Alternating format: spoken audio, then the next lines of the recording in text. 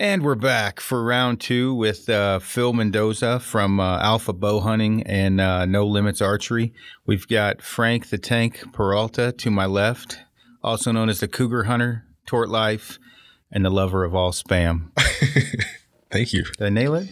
I think so. He also hunts coyotes too. Hey, Frank, is there anything better than spam cooked on a rock, man? Dude, at least Phil knows. You guys are Mexican, though. know, Come on. You and Isaac know. I don't think everyone else knows. I just Fried spam. It's good for you. I got a big Samoan buddy. He eats spam like crazy. I guess that's a Samoan It's a thing. prerequisite. Like Hawaiian. Oh, man, I tell you what, he could play rugby. Spam and rugby. Oh, Lord. So we knocked out one earlier this morning, kind of covered everything Phil's got going on with the Alpha Bow Hunting Challenge, a series of different, I guess you could say, more informational archery videos that he's doing, as well as a bunch of other stuff. And talked about a lot of technical archery stuff in general, what people face, but we didn't really get a chance to shoot the shit about hunting trips, gear, maybe different things we've seen change in trends over the last, 10, 15 years in archery, things like that. So we're gonna try and knock that out, make this a little bit entertaining. The one thing I would like to mention is this is not soundproofing on the wall. This is for Frank and I when we've had a bad day. We put a helmet on, and then there's kind of like when you go to the fair and there's that big hammer, you swing it down. Tells you, okay, so we have that on the back side of this. So Frank and I T-bone it full speed to see who can get the most highest PSI per head inch. Frank's winning right now. He pulled some kind of a trick move on me the other day. He got like 192, but he pissed his pants when the microwave come on that night. So I'm not sure, if that's good or bad. How are you doing, Frank? If peeing in your pants is cool, call me fucking wild. Oh, Lord. So that's how this podcast is going to go. So Phil and I actually have only hunted together and scouted the one time when you drew your sheep tag. And I'd been hunting that area for quite a while, off and on. And a buddy of ours, actually Derek O'Driscoll, who just had a kid, I haven't talked to him in a while. Derek drew it the year before, and I went to the Northwest Territories for a couple of months. You drew it the next year. And I remember when you drew it or you were talking about drawing it, I had said it was varsity, basically. Like, I think I said horrible several times.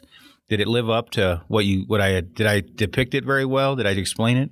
100%, man. It was, it's hard to explain that kind of country until you're in it. And even looking at pictures, it's hard to grasp the severity of it. Yeah, it's just a little green grassy patch, man. There was one time on that trip that I remember. I mean, we're loaded 45 pounds or so, 50 pounds on the trip, and I've got my bow in my hand, and we're going around this rim of this peak, and there's literally like about a 6-foot grass patch that wraps around, and you got like a 200-foot cliff. And I've got my bow in my hand, and Braden's walking in front, and then I'm walking, and I'm kind of, I can put my hand out and I can touch the side of the hill. Yeah. So I'm walking, and Aaron's behind me, goes, "Hey man, you afraid of heights?" And I said, "Look, man," I said, "I'm good, right? But I've got an 8-pound boat anchor. I counterbalanced me the wrong way. Just let me get around this edge real quick here, I took a photo of that, actually. I remember. And he's like, "Oh, man, we're good. Because there was several times on that trip where we would go down a slide or we would go up an area, and Aaron would just look around and look at us and just kind of shake his head up and down. I was like, yeah, somebody could have died there. Yeah, it was intense. I mean, it's a fun area. I shot a raghorn in there once. We packed a cow out of there once. Yeah, it wasn't good. I wouldn't do it again, and that says something if I won't shoot an elk in an area. But yeah, that was a good trip. It ended fast on the second go around. We went in there once and then came back in a second time, and I may have slightly overcalculated the contour lines with my navigational skills. What happened is, we found that we went in at like maybe, I don't know, a couple, 3 miles on the trail, and then we took off and bushwhacked it. And that sucked, man. That was steeper than the back of Christ's head. It was steep. And we found a seep or a spring, which happened to be the only fucking water we found all day. That was it. Of course, I only filled up one algae, and I think you did the same. And then I had this idea as I would side hill us into this basin to the end of it, and we got cliffed out. That's when I screwed up my elbow when I fell. And then I remember we went down. There was all kinds of, remember those big ass crazy mushrooms in those trees? We slept that night.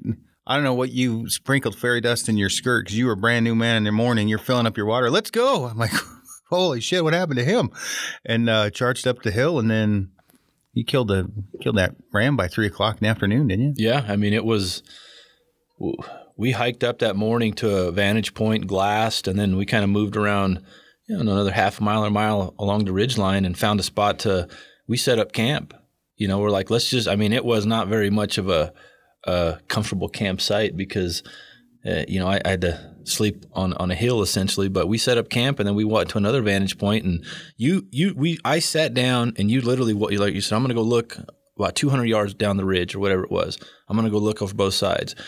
And you didn't get halfway to that point, and I looked, and I'm glassing, and I spotted what looked like, a half curl, like a banana head. I could have swore that shape. I knew what I saw, and I just kept looking. And when you come back, I said, "There's something right there." I saw something there, and sure enough, like maybe 10, 15 minutes later, they had moved up the hill a little bit. And the stock was on, man. It was like it wasn't even a calculated coming from here. It was just like they're there. I think I can side hill and get in front, and then I just kind of, just. Well, this may have been one of the first times in the history of all Aaron kind where I said, "Let's just wait and see what we see." And you were like, "I'm going." I'm like, "All right." It worked because I remember thinking. I think anyway, remember thinking there's probably more rams in there, and they'll eventually, as it turns out, it's probably good we didn't wait because where they were was a perfect, I didn't know where they were, but where and it was crazy for me because I was in the spotter and it always looks different. And you got pinned down and I'm watching this through the spotter and it went to sleep. You waited long enough and it just went to sleep. And then you shot up like Tarzan straight up a cliff. And at that point, like I'm texting, like I'm doing a live hunt, letting people know. And I'm thinking, if there's a ram in there, it's got to die because there's just looking at the tactical advantage. You're coming in straight above it. And if that one went to sleep, that had to be the only one alerted. It was cool to watch in the spotter. Yeah, it was fun, man. But it was just, next level stuff, even from what I had done because, up till that point, the pronghorn hunting and the elk and the mule deer and some mule deer hunts got close. I mean, mule deer hunting sometimes is a comparison, but it's still not there. There's usually more of them as part of it too. Yeah, and but from a standpoint of just evolving within the situation, it was cool because it was something I hadn't really done a lot of, and that was specifically with sheep. But this last year, I got to go hunt sheep with my dad. Man, he drew his tag finally, and got to go on that hunt. So it was a little different with my old man, but. It was still a fun experience once you get into those rams. It was cool. We about got hit by lightning. We got rained on for 3 days. The sheep almost got hit by lightning that totally screwed up the one stock because they ran back down the hill. I got pinned down and I was shaking like a cat shitting razor blades when you were trying to kill those. I was in that bowl just laying there, and I got so freaking cold when that storm came in. Lord, it was bad. Ah, man. And then and Braden was there on the first trip. He was there on a scouting trip. Did he get bit by a dog? He had rabies. He was shooting himself with what the hell did he have? No, it was some blood thinner that he was having to. I don't know if he's got some condition that he has to do some blood thinners or something regularly. Yeah, he was. I saw he had to give himself an injection in his stomach, which I was straight to the stomach, kind of like but we got that. That was just you and me, and then we packed it. Yeah, it's hard you can't ever explain in words what pain and grief you're going through coming out. But we had to go back and get all our shit and then get the ram that we had to hang in cliffs because the marmots were eating everything, and then go down that big draw. And then I remember thinking when we got to the bottom, we told some stories which cannot be repeated when we got to the bottom. There were some good ones. And it was hot, man. Remember how because we went from 13,000 to like 7,800. Is that right? Yeah. 7,800 at the truck. And we're like, well, we'll side hill is what we figured out, I think, to get back to the truck because we had to hike back and find our stuff. So I remember getting to that creek and or that river. And were you ahead of me or was I ahead of you? No, we split trails because at that point, when we were getting close to the truck, you mean? Yeah, and we couldn't figure out exactly where it was. Yeah, you went up the hill one way, and I think I just started kind of side hilling, and then we ended up meeting up. But I remember I just walked across the river and didn't think twice about it because I was about to die. My feet were hurting. I don't know what we had for weight. It was a lot because we had the cape, the head, the meat, and all our gear coming down. But that hunt, it's been talked about before. I think what we should talk about is the hunt you and Braden did because it sounded like it was worse than what we did. Well, I think from a standpoint of similar country, right? I mean, it was along the same mountain range, but it wasn't in this exact area. But we hiked into that, that area is just steep. I mean, when you talk about the country we're in. Mordor. Oh, it's unreal, man. I mean, you look at where you need to get to. It'll make a grown man cry. Oh, and it's I tell you what. So we hiked in the day before. We went up, scouted a couple spots, glassed a couple spots. Went the next morning. Then we got up to Vantage Point, and we hunted that first day. And we bumped we run into a couple other hunters, of which it's like, man, what the heck are all these people doing up here, And one of the guys just flat out said, he's like, man, I don't know what I'm doing. I just heard about this spot, and I'm here. And he says, I didn't see nothing in that basin. I'm like, look, buddy, I was 1.5 miles away, and I can see deer in that basin. So I said, you're here. I'm not gonna jump on your spot, but I'd like to look, He's like, yeah, no problem. So anyway, we ran into hunters, and we ended up getting in front of some deer and almost having a shot opportunity. Braden actually had a giant boulder that was, I don't know how, he got cliffed out essentially as he was trying to make this stalk, and these deer were coming to us. And he wasn't 25 yards, 30 yards away from those deer, but there was a giant boulder in between him. Well, I'm down this little hogback watching everything, and it got to where the first deer poked his head out, and he was 47 yards. And I'm looking kind of up the hill at the deer, and I'm looking at Braden, and I see Braden can't get around, and he's froze. Well, then there was a big deer in there. The big buck was second line, and that first deer gave me frontal shot. Yeah, perfect frontal shot, and I said, if that second deer, which is the big one that we were looking at, takes 2 more steps forward, he might eat an arrow, and they didn't. They just They just end up going right back the direction they came. But long story short, the third day, when we were in there is when we got into the stock. Braden made a hell of a good stock, man. I mean, I got that sucker on video, and I still like watching it just to see him skylined and make that stock in on those deer. But what was the killer portion of that was after he shot that deer. So we gutted him out, and we split the weight, got everything ready, and I just told him, I said, let's hike down this hill, this ridge, and hit the trailhead and hike the trailhead all the way back up to the base until camp. It's going to be a long hike, but we start going down. We went about 0.5 mile down, and we said, you know what? It starts to look real steep. Let's drop our packs and go look. 150-foot cliffs all along the bottom. And this is where your mind goes when you're hunting, right? I said, I think we got enough rope. We can rope our packs down, and we can probably climb around one of these areas. And Braden says, no, man, I don't think that's a good idea. I said, yeah, you're right. That's probably a stupid idea. So we start hiking back, and here comes that rainstorm, and when you're up that high with rain and lightning, and then all of a sudden we hiked through it for an hour and a half, 2 hours, up and down these draws. And then it got to the point where it turned into snow, and idiot move, right? We got to the point where we hung the meat up, and I was like, I'm just going to put my rain jacket on. Forget the pants. It's already dark. Start hiking back to camp. We got socked in so much that we couldn't see 10 feet in front of us. Yeah. And we couldn't find our camp. Oh, damn. So it's dark. So we get to the point where we're like, where the hell is the camp at? It's in the corner of this basin. It shouldn't be that hard to find. Well, we didn't know where we were in this basin. And we had to wait for the lightning to light up the skyline so we can move. Yeah. So it took us about 2 hours longer, 2.5 hours longer to get to camp that night. And then by the morning time, there was 8 inches of snow on the ground, and we were just, soaked. Boots were soaked, pants were soaked because I didn't put rain pants on. Give people an idea what time of year was this, because I try to stress how shit can go downhill early. Weekend, so end of August. It was like August 27th, 28th, right? And I ain't kidding you, it was 8 inches of snow on the ground. We were we were using Hillebergs that trip, both of us. And we both had the Nyax, and they've been a great tent, but it was pushing the limits of the capacity of what that sucker was able to hold. Yeah. From a weight standpoint, because Braden got up once and I heard him shaking stuff off. He come walk over to my tent and shook the snow off. I was exhausted. And then after that, once I kind of realized the snow load on the tents, well, then every 30 minutes you're having to shake the snow off the tent. Yeah. But I tell you what, man, we get up that next morning and we just took our time. We ate food and Braden's like, we still got one more tag. You got your tag, man. I said, let's get this deer off the mountain and we'll regroup because this. He's like the little engine that could.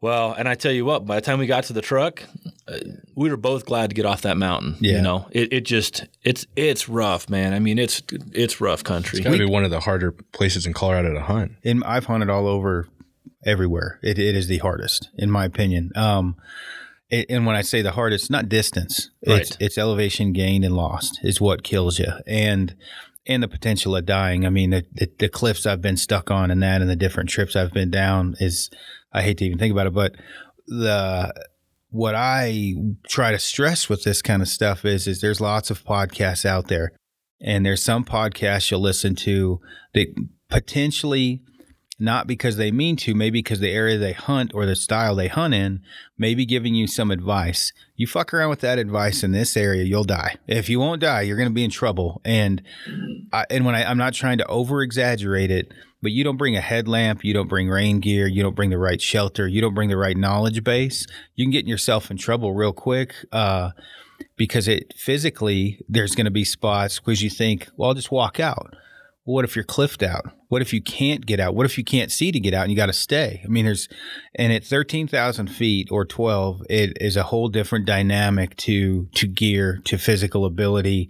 And I can make it through just about anything. And even still, there's times your body, when we hiked in with you, your quad started locking up right before we camped on the second trip. Remember that I think it was your quad. It never did, but I could see it twitching. Oh, yeah. Yeah. And physics, because I get them in my hammy. Mm-hmm. And when my hammy locks up, what are you going to do? Talk to it? I mean, it ain't coming out. I mean, it's stuck, right? When you're back there, water's an issue. Mm-hmm. You're depleting yourself of water. You're depleting yourself of all the different electrolytes. You're going to cramp the synapses to your brain. I'm not a doctor, but I play one on a podcast. You don't make correct decisions when you're that. Yeah. Food deprivation, sleep deprivation, nothing good comes out of that. That's why I like that area so much, but it's not like I want to hunt it every year, all year long, but it is fun to go, down there. Definitely tests a lot of your gear, your physical fitness, and your mental, stability. I've been hung up in a couple lightning storms in there. Well, Braden had a bit of a freak out moment, he was saying, in the lightning back there. Because, when you can stand up and have a face-to-face conversation with God, the lightning's probably not too far behind it. I mean, it's hitting right there. And so you guys went through a major lightning storm. When you talk about side hilling and climbing over these cliffs, there was spots to where Braden took pictures. I mean, we were having to throw our pack up and climb up and throw our pack up and climb up. And you add rain and water to that and then lightning. And it's like, it got to the point where it seemed like it just kept coming closer and closer. And I said, Braden, let's just hunker down here. Let's get in this little kind of cliff. There's a little, somewhat, not even a cave, right? But it was just enough of a ledge. I said, let's stop moving for one, because chill. Let's try to gain our wits about us a little bit. And then we made a plan. But I tell you what, we were both a little bit nervous. There's no control over what's going to go on up there. Yeah. And Frank's been in there a bunch too. And I mean, I know for me, there's a couple times we've hit weather like you did where it's because I'm such a weenie with the cold. I got to be cognizant of that, where I'm looking for trees and I'm like, there's trees there. Let's build a fire. And the one buddy I was with, like, what are you talking about? I'm like, dude, it's only going to get worse. We need heat, and we need it now. And he's like, well, when we get down there, we'll set up a tent. But your body has to be producing heat for it to get trapped in your sleeping bag. Sleeping bag's going to help. But I went down there. That whole patch of trees was on fire. I got it going to where we were like, everything's dry. Start off fresh. If you don't stay cognizant of your surroundings, of the situation, of the future. Like, you let your body core temperature drop, you're in trouble, right? So, but if you get warm, you stop, take a break, like you kind of assess the situation, totally different than, maybe you made a couple different choices that day. You can get in trouble pretty quick. I mean, every year we hear goat hunters, mule deer hunters die on cliffs. I mean, that's where we hunt. So you got to be careful about that. And I mean, Braden's, he's harder than woodpecker lips. He's tough physically, so he can make it through. Well, just like you did anything. And I remember on the first, I don't know if it was the hunt or the scouting trip, the hunt, when we hiked up to that one lake, I wasn't going overly fast. And there's a few times I thought to mention, because you guys, I was going to say something to the lines of, hey, I'm going for the marathon here because I don't know what we're getting into. And then I'm like, I don't want to over dramatize this. But it turned out to be a ship show the first time. Yeah. I mean, it just went physically, right? You just crush yourself. I mean, we did that one day, 11,680 feet in a day, elevation gained and lost. Most people don't even believe that. But when you're starting at 13, going down to 10, back to 12, down to 11.5, I mean, you start to put, there's a lot of elevation gained and lost. Well, Frank, you got pulmonary edema. Yeah. Different areas, same altitude. Same altitude, yeah. Yeah. And that trip with Braden too, and then take that we started hiking like 3:30. Once Braden shot his deer, we got it broke down, got everything ready. And that storm came in. We didn't eat dinner. Till we hiked and we didn't get back till camp till midnight. Yeah. It was one of those things. So when I got to camp, I was soaked. I changed and I jumped in my sleeping bag and I was done.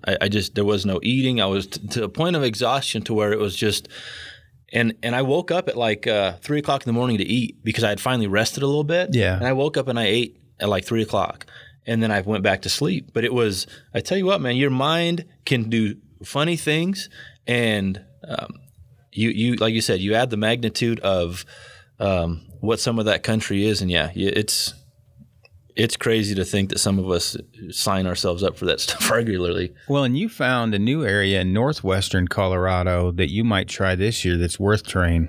And Frank and I are doing the same thing. I think we're only going to be about 45 minutes east of you. And obviously that's an unknown area to us. You haven't been up that much either. We got kind of an inside source on that. So we're going to try and hit that this year. And who knows, same thing.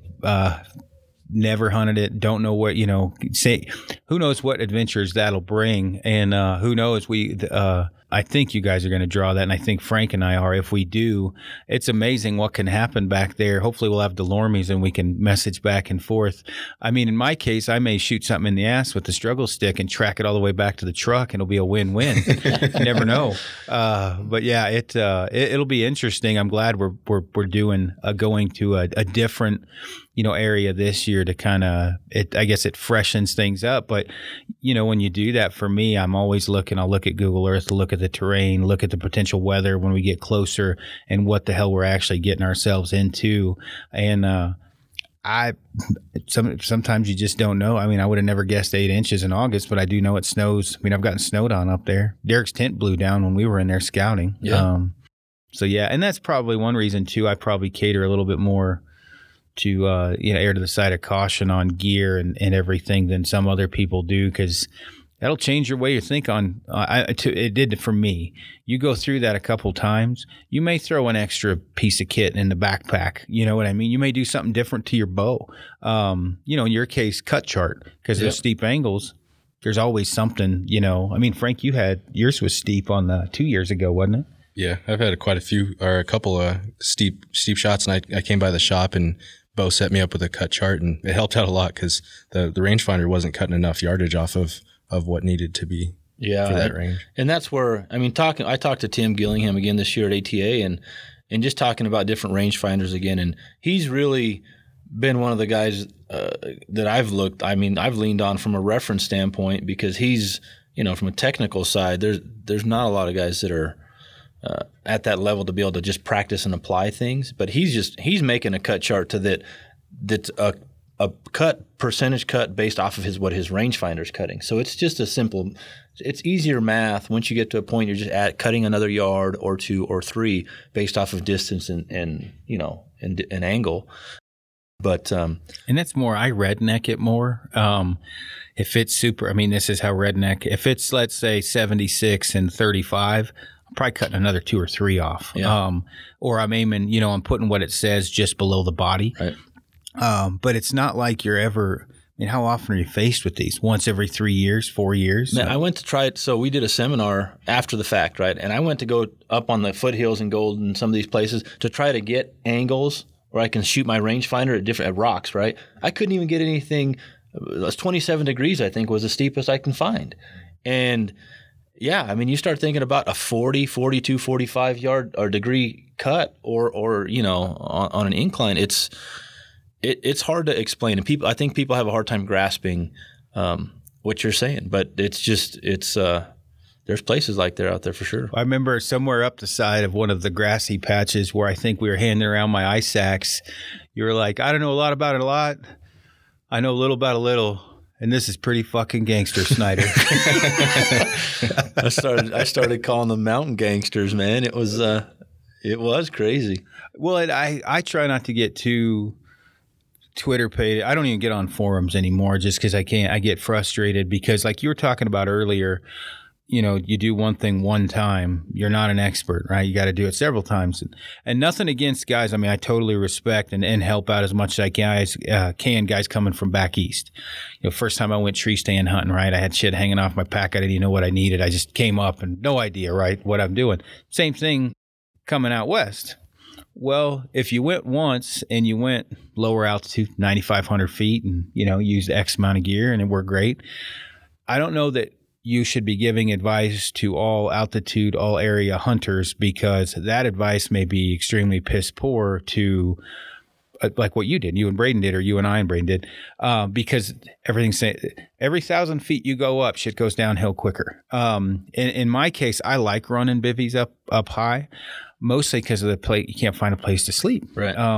I also like the extra heat they keep inside. That one we were running was a Rab Alpine bivvy, which those ass clowns stopped making that. But it also sucked. I mean, we were stuck under a sheep. Well, it was our bright idea we both brought sheep tarps, which is not a lot of square footage under that. But like a super tarp and a bivvy for me is pretty money because, one, it handles a lot of snow load, two, it keeps the heat inside.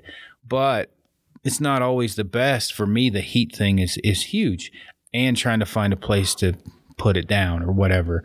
But you go to another area that may be at the same altitude, it may not have those problems. You could be at that height and be able to run a 3 or 4 season 10. It always changes all the time. What arrow-wise, we didn't really talk about this earlier, and you goof around with shit as much as I do.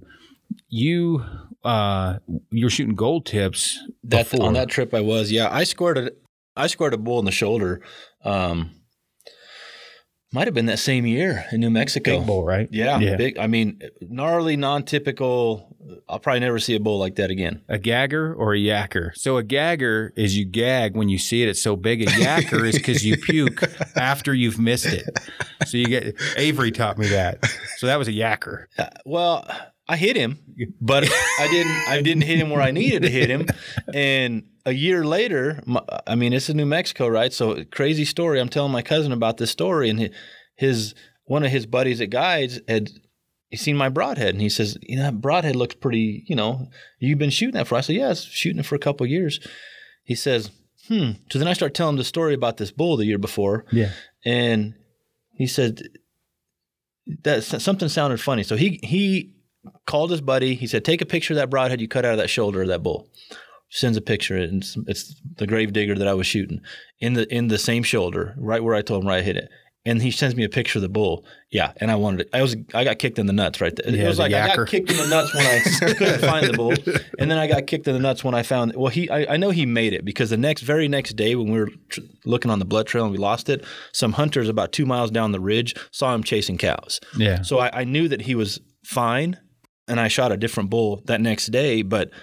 Yeah, to get the kick in the nuts again because the size of that bull. Yeah, it was so. That's when I went to a heavier arrow after that year. I was shooting a 425 grain arrow at that point, and this last year I went to FMJ injection. I put 2 inserts in the front to get a little bit more point weight since the broadhead selection is kind of slim on the 100 grains, and that arrow's just shy of 500 grains. It's 494, something like that. 492. That's what I try to 475 to 580, like depending upon your poundage. I shot a mule deer a long time, 2002 or 3, 4, whatever, back I was shooting, at that time, tree bark 400s, Beeman tree barks, 75 grain ultimate steel, cutting diameter size of a peanut, like a dumb shit.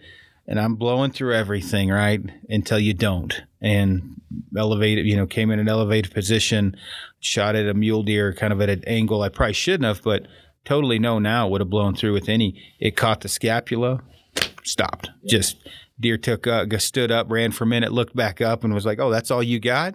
And I'm like, never again. And at that point, I started loading up the weight heavy because my bow's quieter as well. And the one thing, I learned a lot shooting a trad bow. Heavy arrows work, especially with a lot of point weight, because I'm shooting a whopping 180 with a just under 600 grain arrow with 300 grains up front.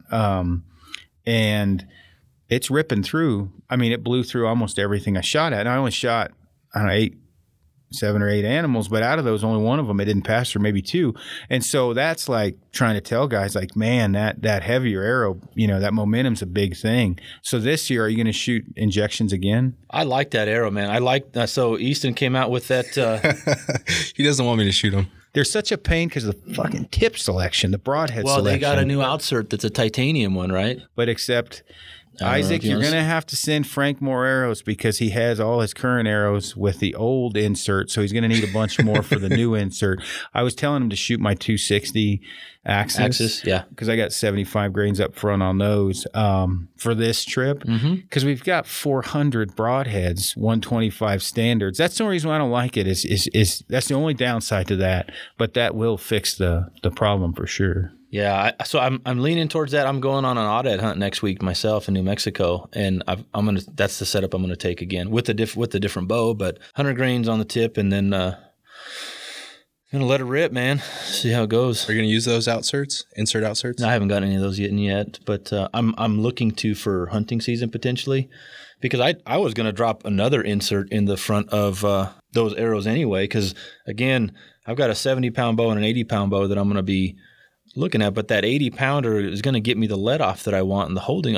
To me, draw cycle is draw cycle, man. Some bows are going to draw better than others. You got to get it back. I care less about the draw cycle than I care about the feel and the hold and the holding weight and the holding pattern at full draw. So if I need to do it with a 77 or 80-pound bow, it is what it is, and I want to shoot that 500 to 515 grain arrow because at the right speed. It's all about the system. You want the build to take into the woods, but that's what I'm leaning towards that. Long answer, right? But gotcha. And so Frank, I think you're probably, even though I give him crap about, in fact, yesterday we had a mental meltdown. I'm like, Frank, have you had great success with those? He's like, yes, I have. And I'm like, well, no, I mean with the components. And it got quiet. No, because it's hard to find broadheads. They're so limited on the broadheads. It's ridiculous. I found some broadheads I wanted to use, though, was the thing. So, do you have those yet? So fuck off. See, do you have them? No, I don't. When are you guys leaving? Friday? No, I'm going to shoot Axis this week when we go to Alabama, because he's right. We have fucking hundreds of broadheads at the house, so I'm going to shoot those. But I'm probably. I'm just kidding. Same thing that Alex said. What do you mean we? You're not using them. There's literally, I gave Cody Mooney like 7 dozen arrows the other day to help out his tribe because he's got a whole alpha team. So I gave him, I don't know how many broadheads and arrows the other day that thinned out the herd, but there's still probably 20 dozen arrows at the house. And now there's going to be more because I'm shooting a trad bow, so a totally different arrow. But there's 340 Axis, carnivores from Black Eagle, 260 Axis, FMJs, gold tip, 75, 95s, and tons of them because I just kept them. So, but for me, what sucks is the best arrow that shoots out of that Palmer is the one arrow I don't get for fucking free. Which one is it? Carbon Express Maxima Blue RZ. Uh-huh. It ain't cheap either. And that thing flies phenomenal out of that bow. And with a trad bow, I'm finding it's a way more hypersensitive for me anyway than it is with a compound. So for forgiveness of that arrow, they just hit. And so I've got 100 grain insert and 200 grain broadhead, and they just hit. Well, here, I was hoping I was going to shoot Axis, but he's got bloodlines coming, so I'm going to try those bloodlines because the idea is lighter weight, 300 up front. So you need a stiff spine or relatively stiff spine, lightweight arrow, and then. Well, the other one is a hex, right? They're coming out with the 280 hex also. Yeah, and I actually don't need one that stiff, like a 340 does it. Okay. Full length, totally weird. Yeah, not used to it. I think my arrow's 30. I got a 30-inch draw with a trad bow, so my arrow's full length. I don't even cut them down, so. Yeah, it's interesting. We'll see how it goes. Frank and I are going on a chamois and tar hunt, a black bear hunt, potentially a stone hunt, potentially a goat hunt, that mule deer hunt where we're up in northwest Colorado, hopefully an elk hunt that I get a tag for. And then Phelps talked about us going hunting with him, but we'll probably go with Ryan Avery in North Idaho. Cool. So Frank's expanding his horizons because Frank's going all over the place. So we'll see how Tort Life. We'll see if they eat tortillas in New Zealand. Do they eat tortillas in New Zealand? Hey man, you got to be the I'll be the ambassador and start up a little tortilla business down there. You're gonna be like, what's that guy's name on that 13th Warrior? Russell Crowe? No, man, not. Why'd you fuck that up? That's Gladiator, man. No, the 13th Warrior. I don't watch TV. Man. Who's the guy? Who's the dude that has the guns and it's like shooting behind his back? He's got a guitar. Shit. Antonio Banderas. He's going to be like the 13th Warrior, Antonio Banderas in New Zealand. He's going to rock it over there, and you'll be like the translator. You're going to be the peacekeeper over there. But the guy we're going with, I've known him forever from he uses our packs or whatever from the sheep show, and they just shot the world record. Oh, nice. And he's funny because I'm like, did you know it was the world record? And he's like, fuck no, mate. And I'm like, he goes, the fucking thing was twice the size of the other ones, So, I mean, we got down on the bloke and, we fucking killed it. And I'm like, well, do you think I could do that with a stick bow?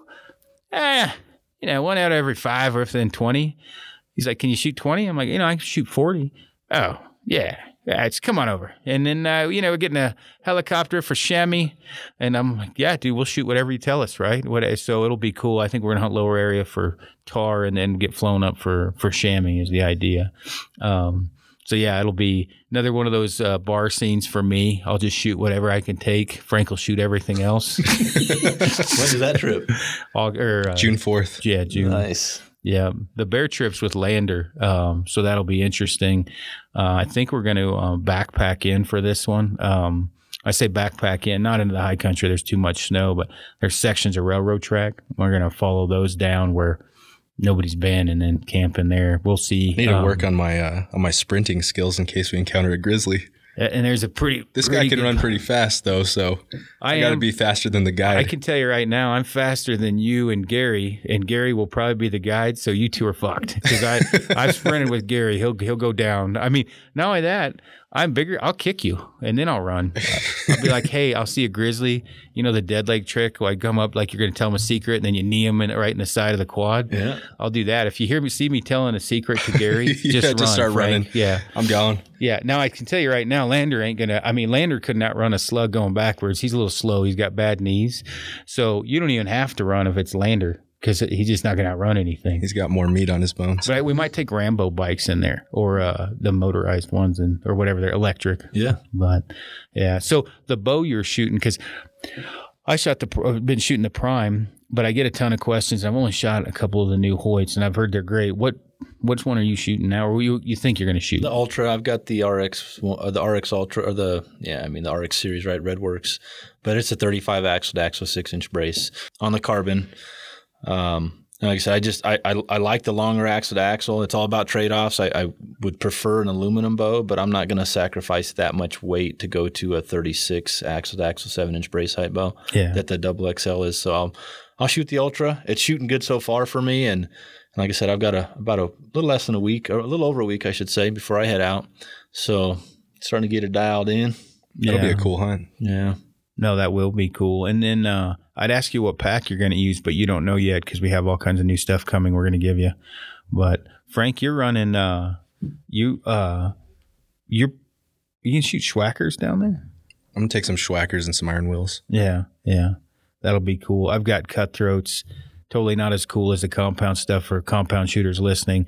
I've got a 2-inch fixed blade I'm shooting out of the one bow. It looks like, when Chuck Adams, the throwing the axe through an animal shit. This is truly an axe through an animal, not a mechanical. This thing's huge. You can't get 6 of them in a quiver. It's too fucking much. They're too big.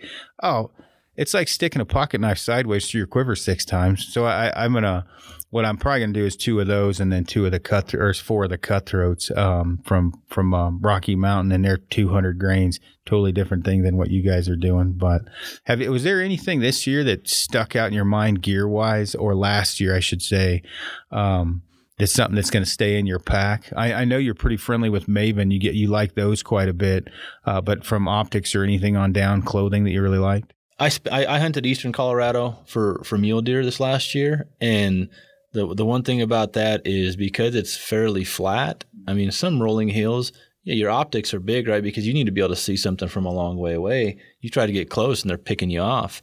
But the thing is when you start hiking off the road, and not to just hammer on that Eastern Plains deal, but anywhere in particular, weight is always a huge issue, but having the capability to do what you need.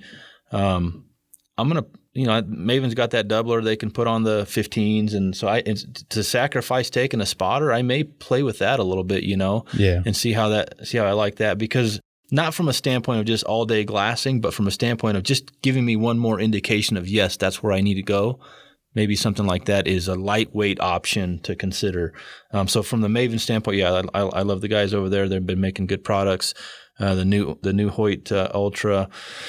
Man, some of the cool stuff technology-wise we can't use over here in Colorado, and not that I would want to use a rangefinder sight like the Garmin or the IQ, whatever. There's a couple different ones, but that stuff's cool. It's intriguing to me, how it applies to people's systems, but I don't think, obviously can't use any of that, but no, I think that for this year, I'm trying to minimize how many variables I change. Because the one thing with setups, as is you don't want to get so complacent or comfortable with a certain product, because eventually you need to be able to grow and expand and evolve. So, but from an arrow broadhead, I want to try those new iron wheels, the solid ones that they have. Yeah, right. That's something that's intriguing to me. I hunted with expandables all year last year, and I shot those dead meats, and they rattle a little bit, but they killed everything I shot at them. I'd say for me, that is the most accurate broadhead I've shot, and that's fixed blade and there's mechanicals that aren't very accurate, but it does rattle like a son of a. That was the only thing I didn't like about it in the quiver. Yep. It was quiet in flight. I didn't hear it, but in the quiver, it bounced a bit. But I only shot one animal with those, but man, they hit. Holy cow, they hit. They hit well. So yeah, I shot that mule deer. Man, he was standing broadside when I shot him, and he spun on the shot, and it went in a little bit back behind the ribs, but it blew out his neck. Oh, no kidding! But it was a little bit high in the vitals, so it didn't drop him real quick, because it just caught one lung, just a touch of liver, one lung as it went through his cavity, and the way he was turning, he ran around down the hill. I didn't know I hit him, and he stood there, and when he leaned down, blood was pouring out his neck. Oh, Lord. And I was like, what the heck is going on? I didn't know, because on the shot, I knew that I hit him, but I didn't exactly see the impact or anything. And, but long story short, once I recovered him, he was, the arrow went in behind the last rib, and it blew out his neck. So, yeah. Do you put wax in the blades so they don't rattle? I didn't do anything with it, honestly. No. I tell you, both my favorite mechanicals have gone to shit. The Kill Zones and the Grave Diggers. Yeah. We're having issues with them, and it sucks because I have recommended those to so many people, and now blades are snapping off, like hitting the target and everything else. And you said because they were color difference, right? Yours were breaking. The bluer steel, whatever they changed in the steel, it's like brittle. Dan shot his whitetail in Kansas at like 20 yards, full on broadside. The broadhead came out the other side with no blades on it. Wow.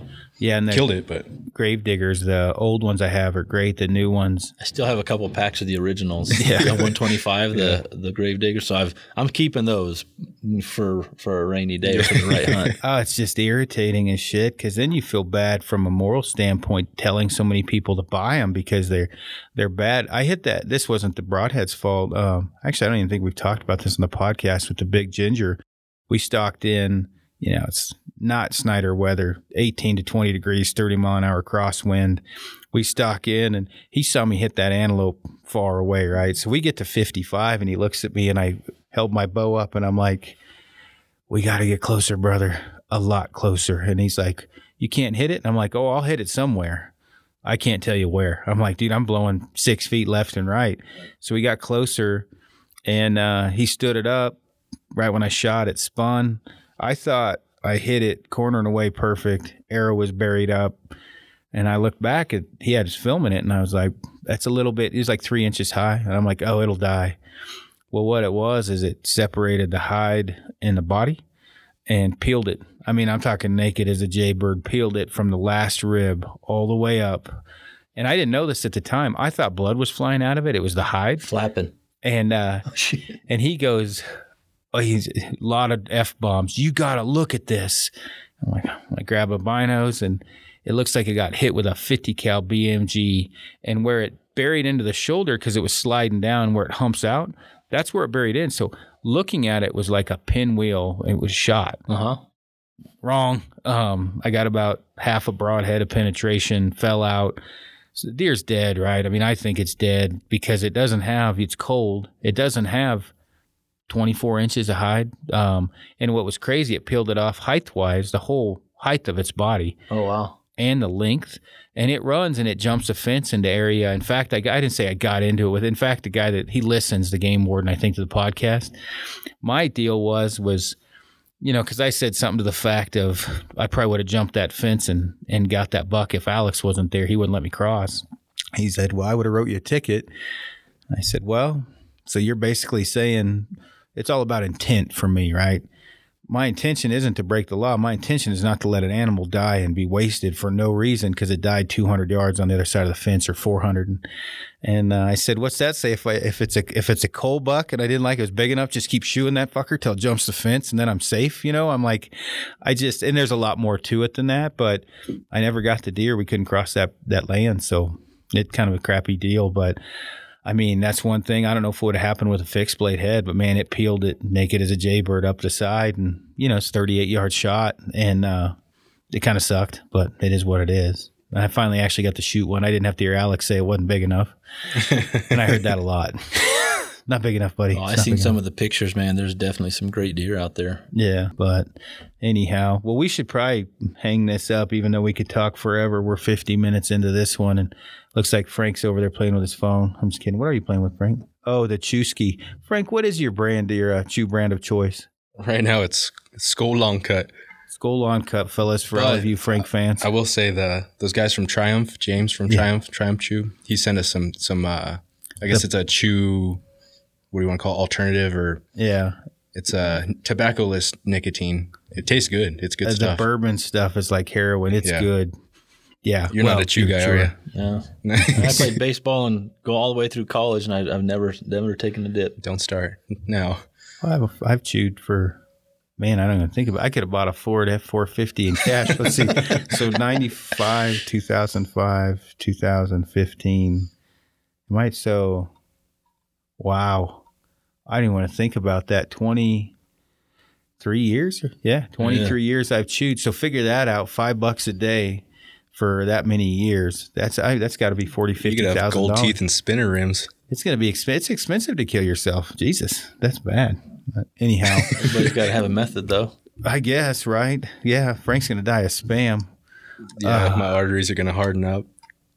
We had one podcast, he said something about it, and I said, Frank, if I wanted to eat lips and assholes, I'd just go back home. Hey,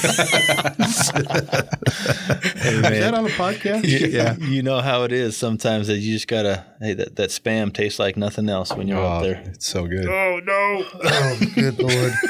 I'm going to go eat a peanut butter bar. Well, Phil, why don't you tell everybody one more time where they can find you and everything you're doing? NoLimitsArchery.com, alphabowhunting.com. Instagram is at Alpha Bow Hunting or at No Limits Archery.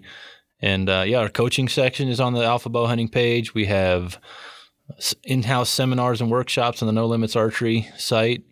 And you can find me 2 to 4 days a week at No Limits Archery, depending on when I'm there, just trying to manage all the irons in the fire. So That's it, man. Otherwise, I'd be hanging out with you guys over here on the mountain more. What's the plan for the bow hunting challenges? So we got 4 events, man. They're similar to last year in format. We're going to try to dial it up a little bit more this year as far as some of the prizes that we're getting. Almost all the partners are on board, and we're looking to pick up a few more. So we got contracts in the works. So it's an open book with me, man. I give away 80% of what we take in. You know, it's cash or product. It's going out, because that's where I just feel, as a competitor for so many years, I'd go, you know, not to be conceited, but I'd go win a lot of tournaments and I get crap for it, you know, and it's something that always was it kind of chapped my ass. So I just said, no, we're gonna take this. I leverage a lot of what we're doing at the shop to get stuff from partners and sponsors, and we're giving it back. So it's just a lot of fun. It's a party weekend is what it is. There's some competitive nature to it for sure, but we got music playing and just people shooting the bull. Yeah, so. No, for sure. And we did talk early. We might do, depending on schedules, the first Kifaru Dirt Clinic, which may be called the Kifaru Alpha Bow Hunting or No Limits Dirt Clinic. What we may do for Phil and Frank and I were talking, maybe do the one weekend, we'll do the seminars out at No Limits. Then, obviously Phil can talk about the archery side of things as well, backpack hunting. And then the next weekend after that, do a backpacking trip, into the wilderness. And that's something, stay tuned for that. Phil and I and Frank will talk more about that, see if we can pull that off this year. We're going to start doing these traveling around, but the first one we want to do, obviously in Colorado, one, to work out some potential glitches of it. But also, two, with our schedules already being kind of made up, it just works a little easier doing the first one here. And obviously too, you'll be able to actually learn some stuff about archery at the same time, not just gear and backpacking. So stay tuned for that. We'll kind of keep you posted if that pans out. Yeah, that'd be excited to be able to bring that all together in one kind of package, because it's definitely pertinent to what we're all doing. For sure. Well, Phil, thanks for coming on. Frank? You can only get syphilis once. My God. And with that, have a great day.